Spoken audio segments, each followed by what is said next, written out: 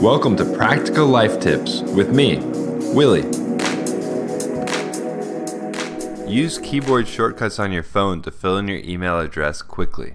Personally, I use this trick every single day because I am constantly logging in and out of services on my phone or signing up for new ones, and it would be a real pain to have to type in my email address every single time, letter by letter. Instead, I've set up a shortcut so I just tap in 2 letters and my entire email address appears magically.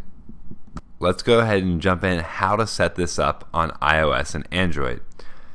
On iOS, open the Settings app, tap on General, then tap on Keyboard, then tap on Text Replacement. From there you can tap the plus sign in the top right corner, and then you can enter the phrase and the shortcut. For now, try typing in your email address and then a shortcut for it.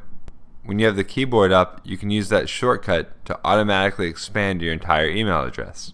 If you're on an Android phone, the process is very similar. Tap on the Settings app, from there tap on Languages and Input or something similar, and then tap on Personal Dictionary. Finally, tap on the plus sign in the top right corner and you will be able to enter your email address and a shortcut for it. Something to keep in mind if you're using it on iOS with Google's keyboard does not support special characters. So for instance, you can't use 2 exclamation marks or 2 @ signs as a shortcut. You have to use normal letters.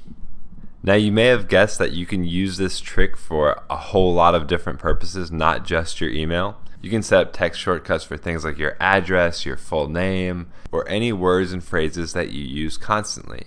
And it even works with emojis. When you're setting up shortcuts, try to make the shortcut something that you don't normally type in. For instance, the shortcut for my email address is www because I don't use that regularly. Other great options would be ZZ, QQ, short combinations of letters that you don't normally type in by themselves. If you think of any other novel uses for this tip, use the call-in feature on Anchor and let me know. Or if you're not listening on Anchor, reach out to me at MoreWillie on Twitter or Instagram. Also, any comments or feedback is always greatly appreciated. This is only the 2nd week for this podcast, so please share it with friends, like it and subscribe.